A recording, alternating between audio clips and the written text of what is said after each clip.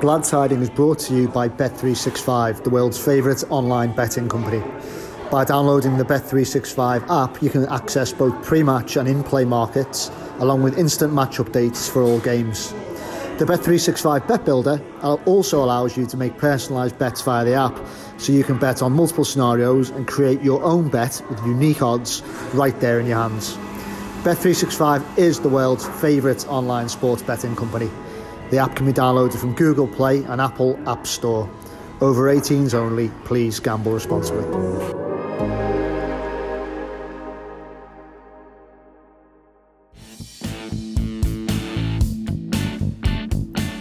Hello everyone, welcome to Glad Tidings, the Athletics Everton podcast. It's me, Greg, and as ever, I am joined by Paddy, and we are not in a coffee shop this week. I'm sorry to disappoint people who've enjoyed the impromptu playlists from the last couple of weeks. No Fleetwood Mac. No Fleetwood Mac. I'm sorry for us that we're not sipping on some delicious lattes, but Paddy has kind of stepped up and provided some nice drinks anyway. And we're in his apartment, and the sun's shining outside, but it is slightly worrying times, which is why we're not in a cafe. Obviously, coronavirus and its effect on football continues to kind of unfold, and we'll discuss that in this episode. But just generally, life in the city, probably why we've decided to just keep it on the low down today and stay here. And Pat, like even last night, the Liverpool Atletico game, we all watched it, didn't we? Fantastic game of football. That's sort of caused a debate, and it's not that much to do with the game. No, it's a strange atmosphere in the city at the moment, and I think it's only, at least as far as I'm concerned, it's only started to kind of filter through in the last few days. Yeah. So we're recording the podcast on Thursday, the day after Liverpool went out of the Champions League to Atletico Madrid. And obviously what we've seen over the last few days is quite a substantial migration of people, lots of Atletico fans. Yeah.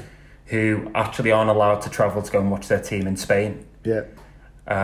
Coming from the Spanish capital, Madrid, which is one of the most infected cities in Europe at the moment, to Liverpool.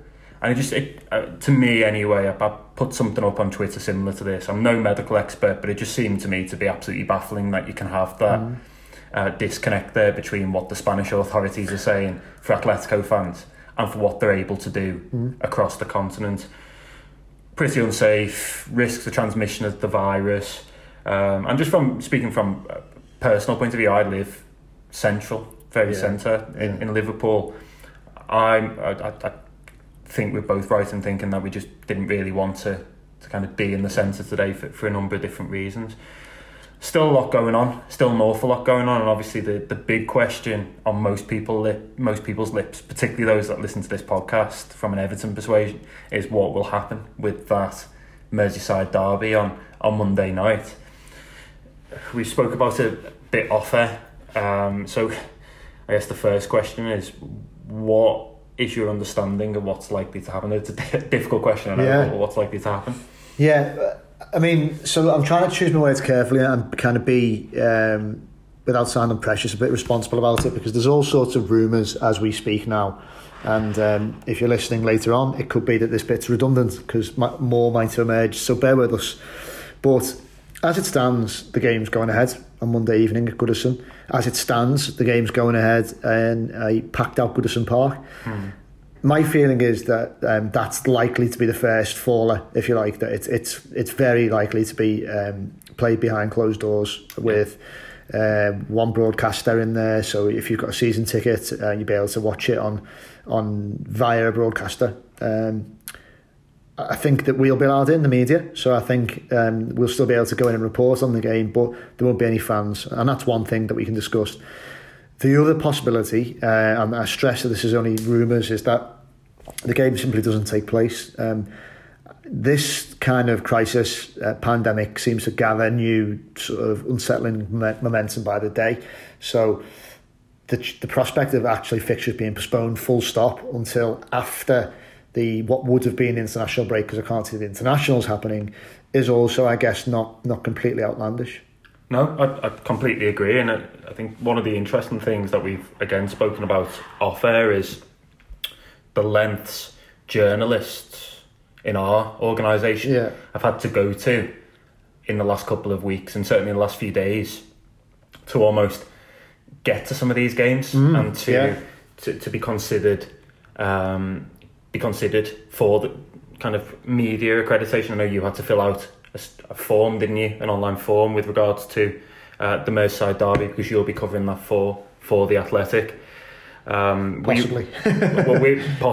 Possibly. We're recording, and I think it's worth stressing this, we're recording kind of just after lunch on Thursday. So the latest situation we've got is that Boris Johnson and the rest of the British cabinet are likely to meet and discuss social distancing, as they put it, measures. If they make a decision and they take the kind of the standing, the perspective that things need to be postponed or cancelled, then the Premier League has no choice but to go along with that. It'll be a British government directive, so it could get quite interesting quite quickly. I don't think you can rule out any of the possibilities. Certainly games being played behind closed doors where media are present, games being played behind closed doors where media are present but they're not able to interview anyone because we're being really careful with footballers. Games not being played at all in the next few weeks and months. I think it's basically all up for grabs, and will depend how things accelerate over the next 24 to 48 hours. It raises a really interesting potential scenario on Monday. Imagining a Merseyside derby without the fans. And I mean, it's strange, isn't it? Because the one game where you think of the fans and the impact of the fans, the crowd, all those kind of things, is a Merseyside derby. Yeah. Certainly any kind of derby. Absolutely, yeah. What do you, I mean, God, it's so outlandish, isn't it, to imagine? I guess, what do you think that would be like? And who, if anyone, who would that kind of favour? Because it's all about like, little advantages, isn't it, when it comes to a game as sort of significant as a Merseyside derby. Who might that play into the hands of? I think I know the answer to this, unfortunately, but go on. I think I know the answer to this as well. My instinct, and it is only an instinct, is that it would feel like a practice match, that the intensity might not be there to the same extent. And we're not talking about it being 50% intensity or 40% and players walking around the pitch, but it's very hard to replicate the intensity, 100% intensity of like that you kind of get in a match when the crowd is there and they're roaring you on. Yeah. The logical and next step is that I think that probably benefits Liverpool more than it does Everton. A home derby is a situation in which the crowd takes on extra importance, particularly when the home team is supposedly a little bit inferior in certain ways. And hopefully I'm not shocking anybody with what I say there. Everton are a considerable way off Liverpool at this moment in time in the league table. So my impression is that the fact that Everton players wouldn't be able to feed off that intensity from the home crowd to kind of use that to their advantage and channel that and effectively get that extra cliched 10% from somewhere, that would help Liverpool a bit in this game. And you would expect that their kind of extra quality almost in certain areas may well shine through as a result. Am I being unfair there? No. We sort of just mentioned this when we were chatting about our structure for this episode, didn't we? And sadly, I think I agree. It would be weird for so many different reasons. Can you imagine Zed cars bouncing out around an empty stadium and how surreal it will feel to the players, and therefore what a challenge it will be for their mentality to be able to shut out the lack of noise, if you like. Yeah. And just, I mean, on the flip side, a lot of these lads have come up through academy settings where they've played at at their training ground. I'm just thinking of Finch Farm here, under 18s, or maybe younger age groups, where sometimes you haven't got any fans there. It is just on a windswept pitch in Halewood or wherever it is where these players have come from. So it's not like they haven't played in front of fans before, but certainly they haven't played a game of the required intensity and passion. And I think we will see, and there'll probably be stats that will underline this, just what a difference that lack of atmosphere makes. Yeah, absolutely. I mean, I've been at Goodison Park, as you will have been as well. I've been to a few under 23 games and sat in the press box, and it's quite eerie. It's quite eerie. It does feel like a kind of practice match type environment. Yeah. You hear every sound, every echo. Every shout from the players. Every shout from the players, particularly if it's Everton under 23s and you're listening to Morgan Feeney bellowing away, the voice kind of echoes around Goodison. That's intriguing from a sports journalist point of view, isn't it? Because you get an insight that you perhaps wouldn't get if 40,000 fans were kind of shouting, ranting, raving, celebrating all the kind of emotions and actions you associate with football. So that's one that I definitely would be keeping an eye on. What does it mean to have a behind closed doors Merseyside derby? It feels like it would almost be sorely lacking, and it's been interesting over the last few days. Premier League managers have been asked about some of these things, particularly Nuno at Wolves and Pep Guardiola at Manchester City, and both effectively said, without the fans, it doesn't make sense. Our players feed off the fans. It's a kind of that's the only way that it becomes a 360 experience. And without that, it kind of almost is rendered futile. It becomes a bit pointless. We'd rather not play games at all than do them behind closed doors. So that's a further interesting dynamic. We've got government, we've got clubs, all that kind of stuff. Did the PSG game take place last night? It did. Behind closed doors? It did, and that was strange, even just watching the highlights. I actually watched the Liverpool game, as you'd expect. But just watching the highlights, really bizarre kind of atmosphere. The only sounds when a team scores a goal, as PSG did twice, the kind of the players close by the goal scorer celebrating in this kind of echoey stadium. So it's hard to know. It's difficult from a planning perspective as a journalist. It's difficult to know what to make of it all. I think at the time, it's unprecedented, isn't it? That's why it is. We've not can't really prepare for it. We can't.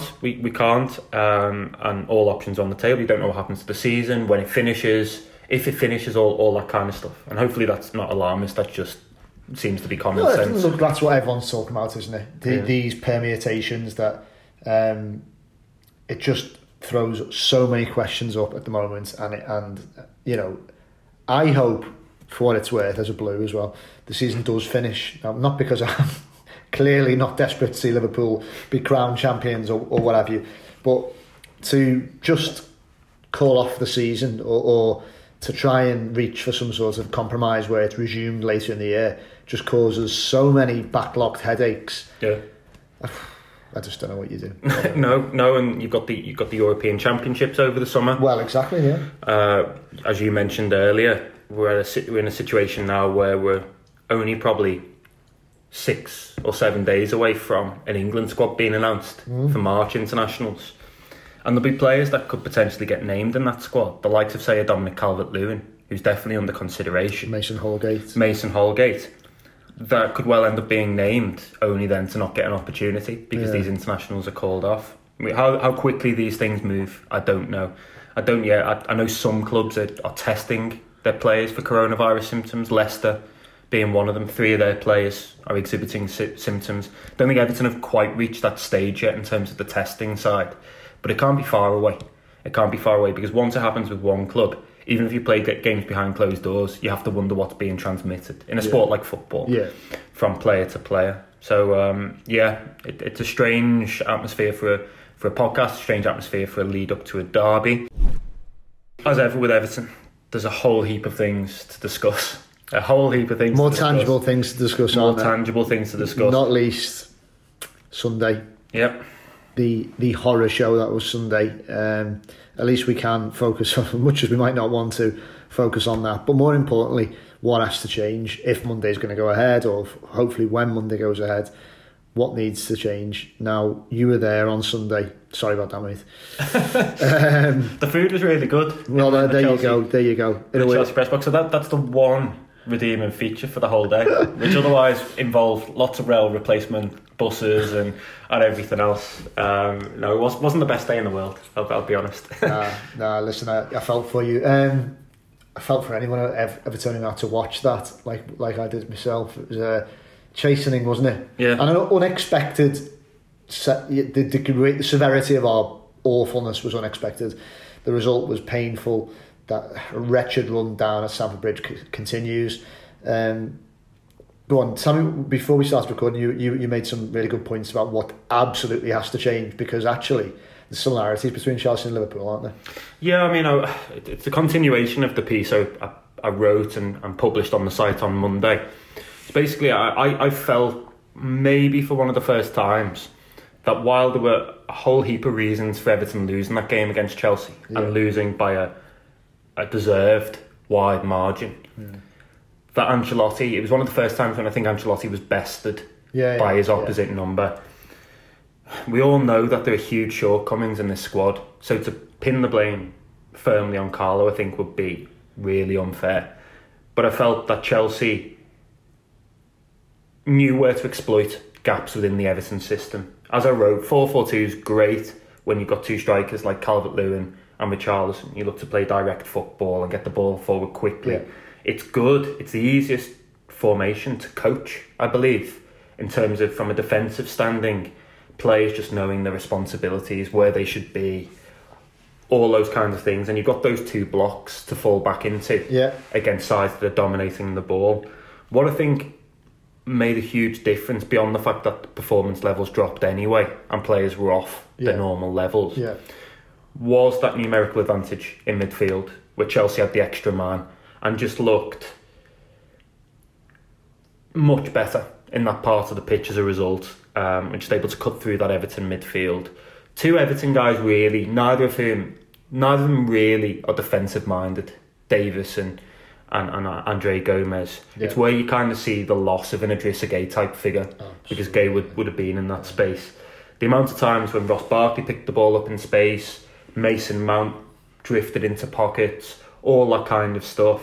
It just seemed like Chelsea had more players in key parts of the pitch. The other thing is, and I was watching this because Bernard was on my side of the pitch, which is not usual for him to be on the right. But no, I don't think he should be there, to be honest. I think he's in the 4-4-2. If you've got one winger that goes direct on the right, Walcott, shouldn't it? It should be Walcott. And if you have one player that plays on the left and drifts into pockets, then it's probably, for my money, Iwobi or Bernard. Yeah. Depending on who you're playing and everything else, who's in form. So moving Bernard out to the right, I think, failed to grasp how big a threat Marcos Alonso is from left back. And Bernard, he's slight, there's a physical disparity. Yeah.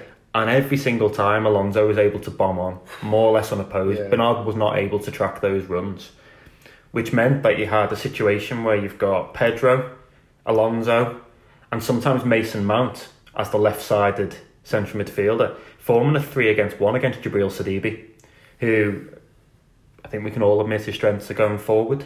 He's a good crosser of the ball, he bombs on, all that kind of stuff. But positionally, he's been found wanting at times. Now, you look at Chelsea's system, the 4-3-3, you look at the out-to-in runs, people like Pedro coming inside off the left as Aubameyang did. Liverpool have those players in abundance. Substitute out Pedro for Sadio Mane, who's a better player still. Look at Andy Robertson and the way he gets forward. Look at the energy of, say, Jorginho Wijnaldum as part of a 3 against Everton's 2. And I think very quickly you realise that they're obviously not the same teams, but they're similar setups in many ways. Certainly in terms of the kind of the formation and the personnel. I came to the conclusion after writing that piece, and after looking back at the game, that Everton couldn't go in to the derby with the same setup and the same personnel. I think it's arguable that you have to look at the 4-4-2. But I think it's also some of the personnel within that system would have to change to fit. So it prompts the question, what needs to change? I think quite a lot actually needs to change. There need to be a few tweaks. If Everton are to play a game, if it goes ahead against Liverpool and come out the other side with a positive result, maybe Everton needed that warning sign. I know 4-0 defeats are difficult to take, and we all hated what happened on Sunday. It's a big wake-up call, and I didn't really expect the manner of the defeat, the full extent of the defeat. But maybe it's that wake-up call for the derby. Ancelotti might need to tweak a few things, but also for the summer as well, because it was, as Ancelotti said to us afterwards in the press conference, it was not so long ago, this Everton squad was considered to be in a relegation battle, and he's not improved. He was there in January, but they didn't sign any players apart from Jared Branthwaite, who's not a first team player anyway.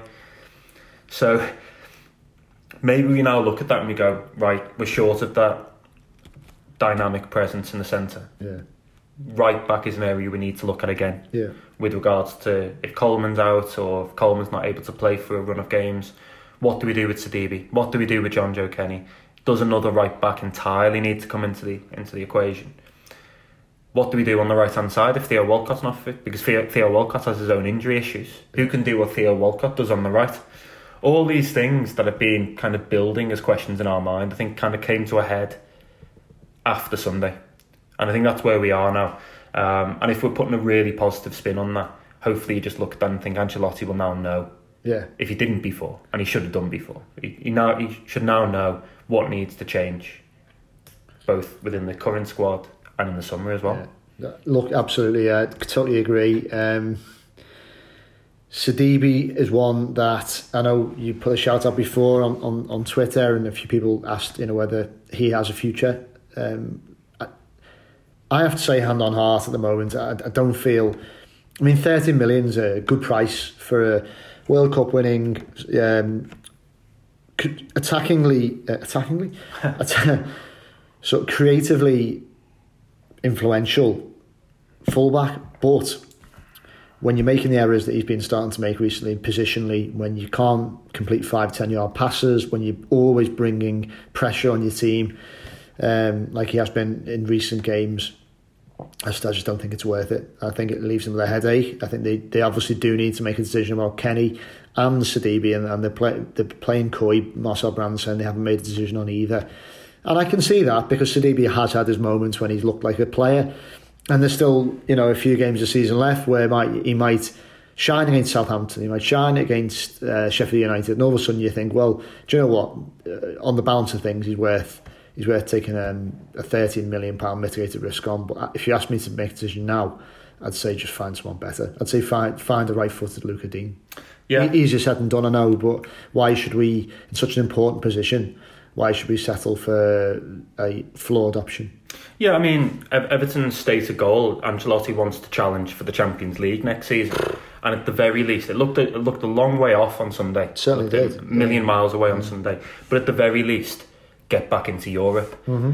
So you're looking, effectively, in terms of components, you're looking for top 6 players, aren't you? Yeah. Now, if what we're saying with somebody like Djibril Sidibe, based on the evidence, is that he's likely to be exploited by the top 6 clubs, then by definition he's not a top 6 player. Exactly. So it's do you pay the 13 million? Everton is still unsure. Do you pay the 13 million to have him as one of your 2 options, as like a rotation option? Do you bring back John Joe Kenny, who less than 12 months ago, wasn't considered ready for the first team? Again, that's up in the air, even though Everton have been pleased with his spell so far. Seamus is another year on, picking up injuries. So I think Everton are in this curious place where they've got 3 options. Either players that aren't at the club now, or aren't contracted to the club now, or elsewhere. But long term, none of them might be the answer in a curious way. And we can't write players off. I'm pretty sure at least one of them will still be at the club come the summer. But what you've said there about Lucas Digne at his best looks like a top 6 left back. So if you're looking to make strides, you're looking to get into that group, then you need to find the equivalent, I think would be my rationale. My problem, and Sidibe does bring a lot to the table offensively, but my problem is, and I wrote this in the piece as well, if I'm going to continue to bang that drum, is that they concede the same goals. This Everton side at the moment, they're conceding the same goals. Look how similar the Pedro goal was to Aubameyang's. Or Mane's in the derby before Christmas. Or Mane's in the derby. And what starts to kind of come into the head is that sides know that they need to have a player that makes those runs and they can exploit it. So it becomes an issue. It becomes an issue that opposition teams know about when they do the video analysis, scouting before games. I think it's also impacted on somebody like Yerry Mina with regards to squad selection, because clearly Mason Holgate's first choice. But you've got Keane and Mina battling it out. We've seen Sidibe and Mina be exploited a little bit. Certainly they were against Arsenal, and Keane and Sidibe were against Chelsea. And I think that's factored in who can best kind of compensate for Sidibe in certain areas. So I'm still, it's still a big question mark for me, even at 13 million, because I actually think what Everton really need to do is they need to start recruiting smarter. Yeah. Players that they're not going to be able to shift, or they haven't been able to shift, have depreciated in value, but are still on big contracts. And I don't know how you square that equation. Even like an Abdoulaye Doucouré, who they looked at over the summer, to get him from Watford, you're talking probably about a 30 to 40 million pound fee. Yep, massive salary. Really big salary, probably, and I'm just plucking a figure out here, but he's going to want more money than he's on at Watford, and he's going to want to be a top player at Everton. Top players at Everton are on around 100 grand a week. He's a guy that very soon is going to be 28, if he's not already now.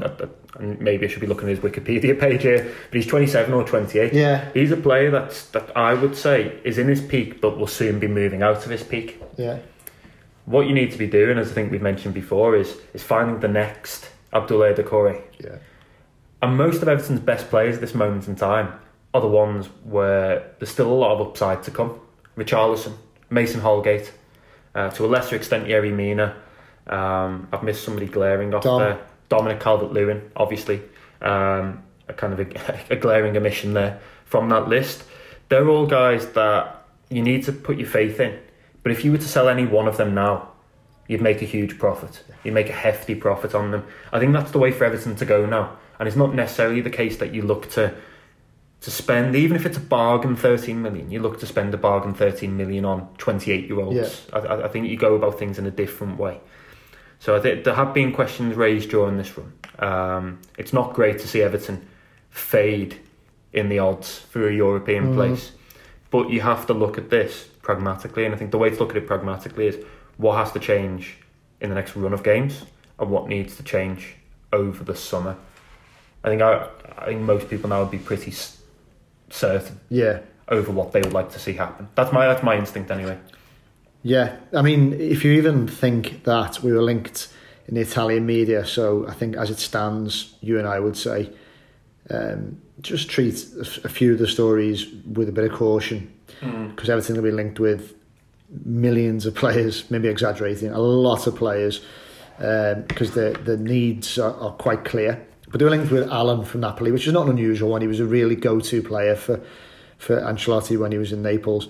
Now, he's 28, 29 as well.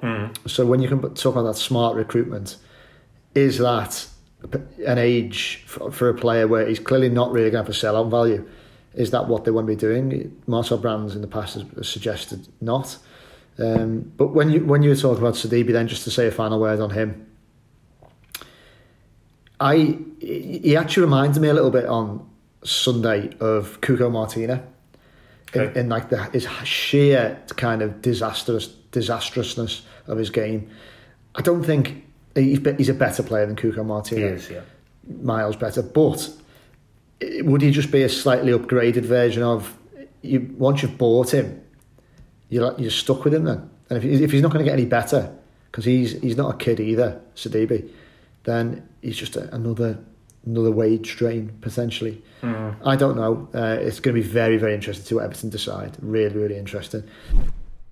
The Athletic Podcast is brought to you in association with Stitch Fix, an online personal styling service that takes the hard work out of dressing well.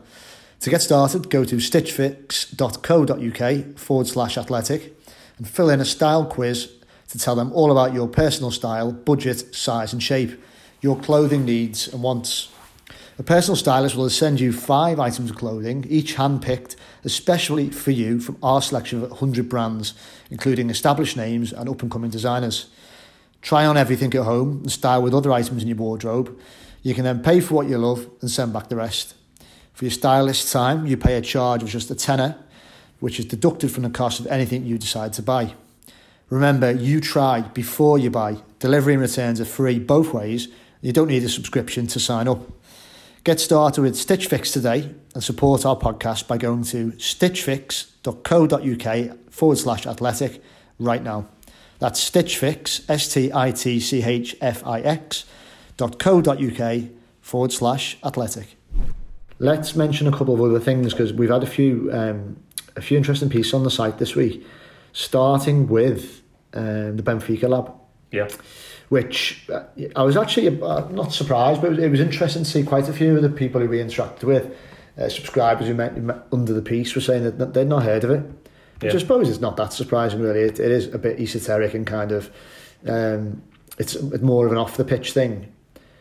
Explain what it is for people that don't know, and then we'll talk about our conclusions about it, because it failed basically in Merseyside, didn't it? Yeah, so I mean, taking it from its very origins, it started in Benfica, as the name suggests, and it was a sports science programme designed to closely monitor players individually, taking blood samples and blood traces to prevent injury, to know when they were likely to peak, to tailor individual performance plans, all those kinds of things. It was devised, the architect of it was Bruno Mendes, who became Marco Silva's head of performance at Everton about a month after Silva himself joined. And the idea was Bruno, as the head of performance, the liaison, see him as the bridge between the medical team and the nutrition team and the technical staff, the footballing staff. He's got to be the liaison there, and he's got to be the one kind of leading those programs, working on regimes, all that kind of stuff. The aim was to replicate it to an extent, Finch Farm, on the outskirts of Liverpool, Everton's training base, obviously. Our piece, for those that haven't read it, please do. Our piece basically looks at why that wasn't as successful as it should have been. We spoke to a number of people familiar with it to get an insight into what they think worked, what didn't work, why it didn't work. So one of the things we put in, for example, is Bruno Mendes joined and is no longer obviously at the club. All of Silva's staff, the guys that he brought in himself, have been moved on and were moved on back in December. So that meant that he was only there from kind of July of 2018 to December 2019. He was only there for 15-16 months.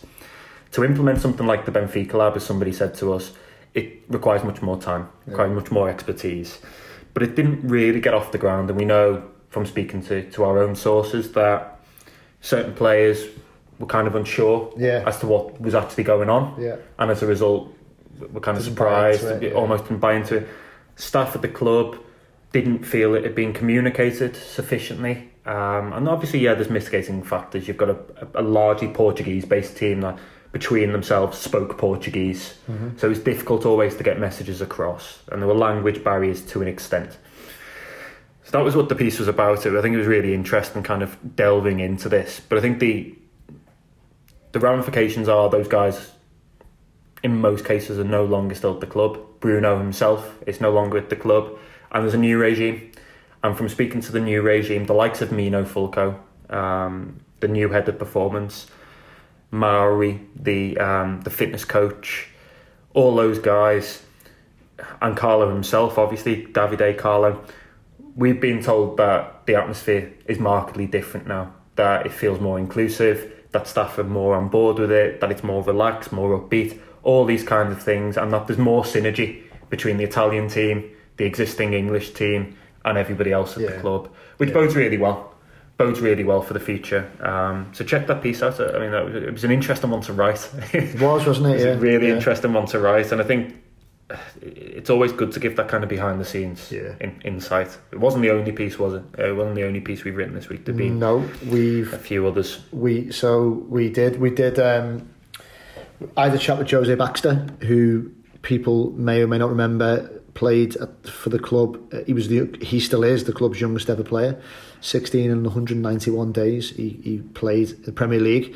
Only actually made 7 first team appearances after that. After a really bright start, lots of noises about him being the next big thing off the production line. Obviously he preceded Ross Barkley, but he was after Wayne Rooney, and there were the inevitable comparisons. He was from a kind of working class part of Merseyside as well. He's from Littleland and Bootle, and really gifted attacking midfielder, had a lot going for him, and it didn't work out at Everton, and he left the club. It subsequently hasn't really worked out for him in English football, full stop. He's had some good spells at Oldham. He had a promising move to Sheffield United, and that sadly didn't work out because he tested positive for drugs, for cocaine and ecstasy, and as it later emerged, he was in a downward spiral, really. He was suffering from depression. He was having a very rough time of it, made some ill-advised decisions off the pitch. He's now over that. He's come through the hard times. He's got a little girl. He's got a stable relationship. And he's got a second chance at football out in Memphis with Tim Howard, who's not only the owner, not only the sporting director of Memphis 901 in the second division out in the States, he's now the goalie. One of the first, when he tried to put together his team, David Moyes style, on a shoestring, someone mentioned Baxter to him, and he jumped at the chance. So Jose's over there, and we chatted to him earlier in the week, and it was really interesting hearing how he's getting on. He was, I mean, for anybody that's not read the piece, he was really candid. He speaks about hard times. There is still, to an extent, hard times. I mean, his girlfriend and his little girl are not in Memphis in the US with him. They're still on Merseyside. Yeah. So he's out there playing, kind of living in this relatively nice part of the city, isn't he? Not too far away from the stadium. Yeah. Enjoying things. I think the fitness regimes over there mean that he's kind of been whipped into shape by all that kind of stuff. So he was remarkably frank. I thought it's really, really good value. One of the things that shines through to me, and I think this comes through when you read Tim Howard's part of the piece and from the reactions of other players to him, is that even though there were misdemeanors and he had difficult moments, he remained popular. Yeah. So Tim Howard was in no uncertain terms that this was a guy that could push the Memphis 901 USL Championship side on. He knew that. He was getting texts from his former teammates at Goodison. Bill Kenwright obviously brought him back a few years ago and allowed him to train when he didn't have a club with Everton's under-23s, and David Unsworth was very complimentary. So it's kind of a good story, and I loved the anecdote. He speaks, not to give too much away, but he speaks about watching the Tyson Fury documentary, which I've actually just gone through myself. It's really, really good. And he speaks about kind of taking inspiration from that almost. Now, of course, he's not saying that I'm looking to follow in the footsteps of Tyson Fury, any of that kind of stuff, but I think he just drew a few parallels. And is looking to get back on the straight and narrow. It seems like he's there. I'm really, really pleased, because I think underneath everything he is a nice guy, a very talented footballer. I remember at the age of 15 or 14 hearing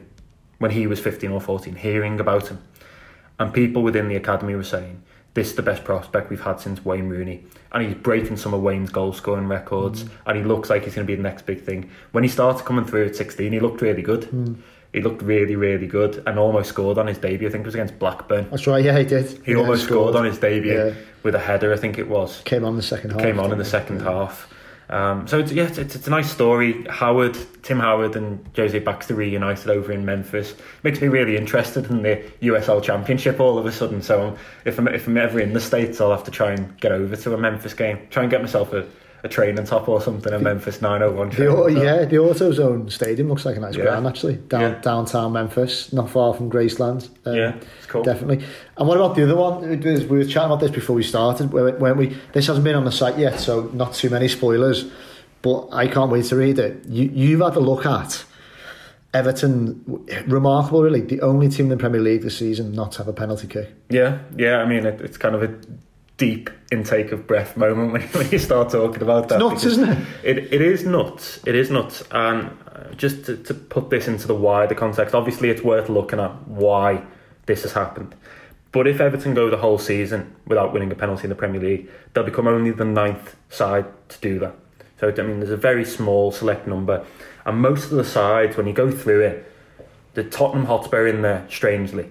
But most of the other sides are like a Charlton Athletic, sides that were lower down the table, that maybe weren't quite as expansive in the way they played the game, maybe didn't have wingers looking to take the opposition on, all that kind of stuff.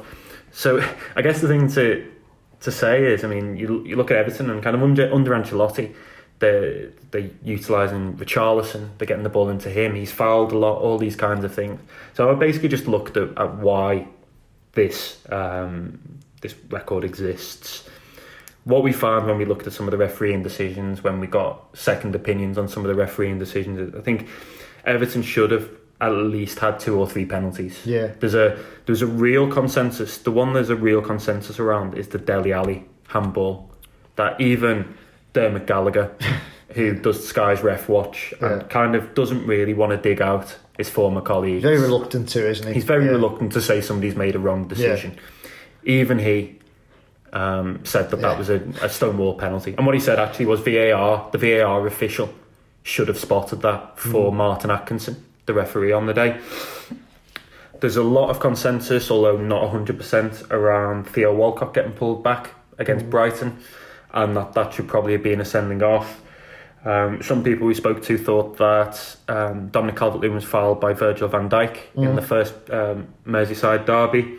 And there are a few other decisions. You look at Sigurdsson recently against Manchester United. Where not everybody agreed, but a lot of people thought that was a penalty. I think Everton have been a bit unfortunate, but there are also tactical things to look at. The way Everton play, how many times people are dribbling. It's only really Richarlison.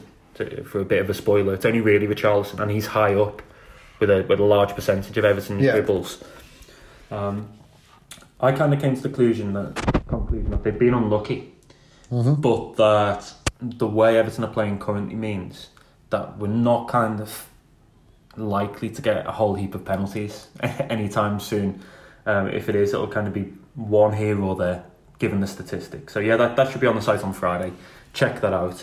We'll also be building towards the Merseyside derby if it is indeed going ahead. So it's been a busy week. A busy week. Who knows what next week will involve?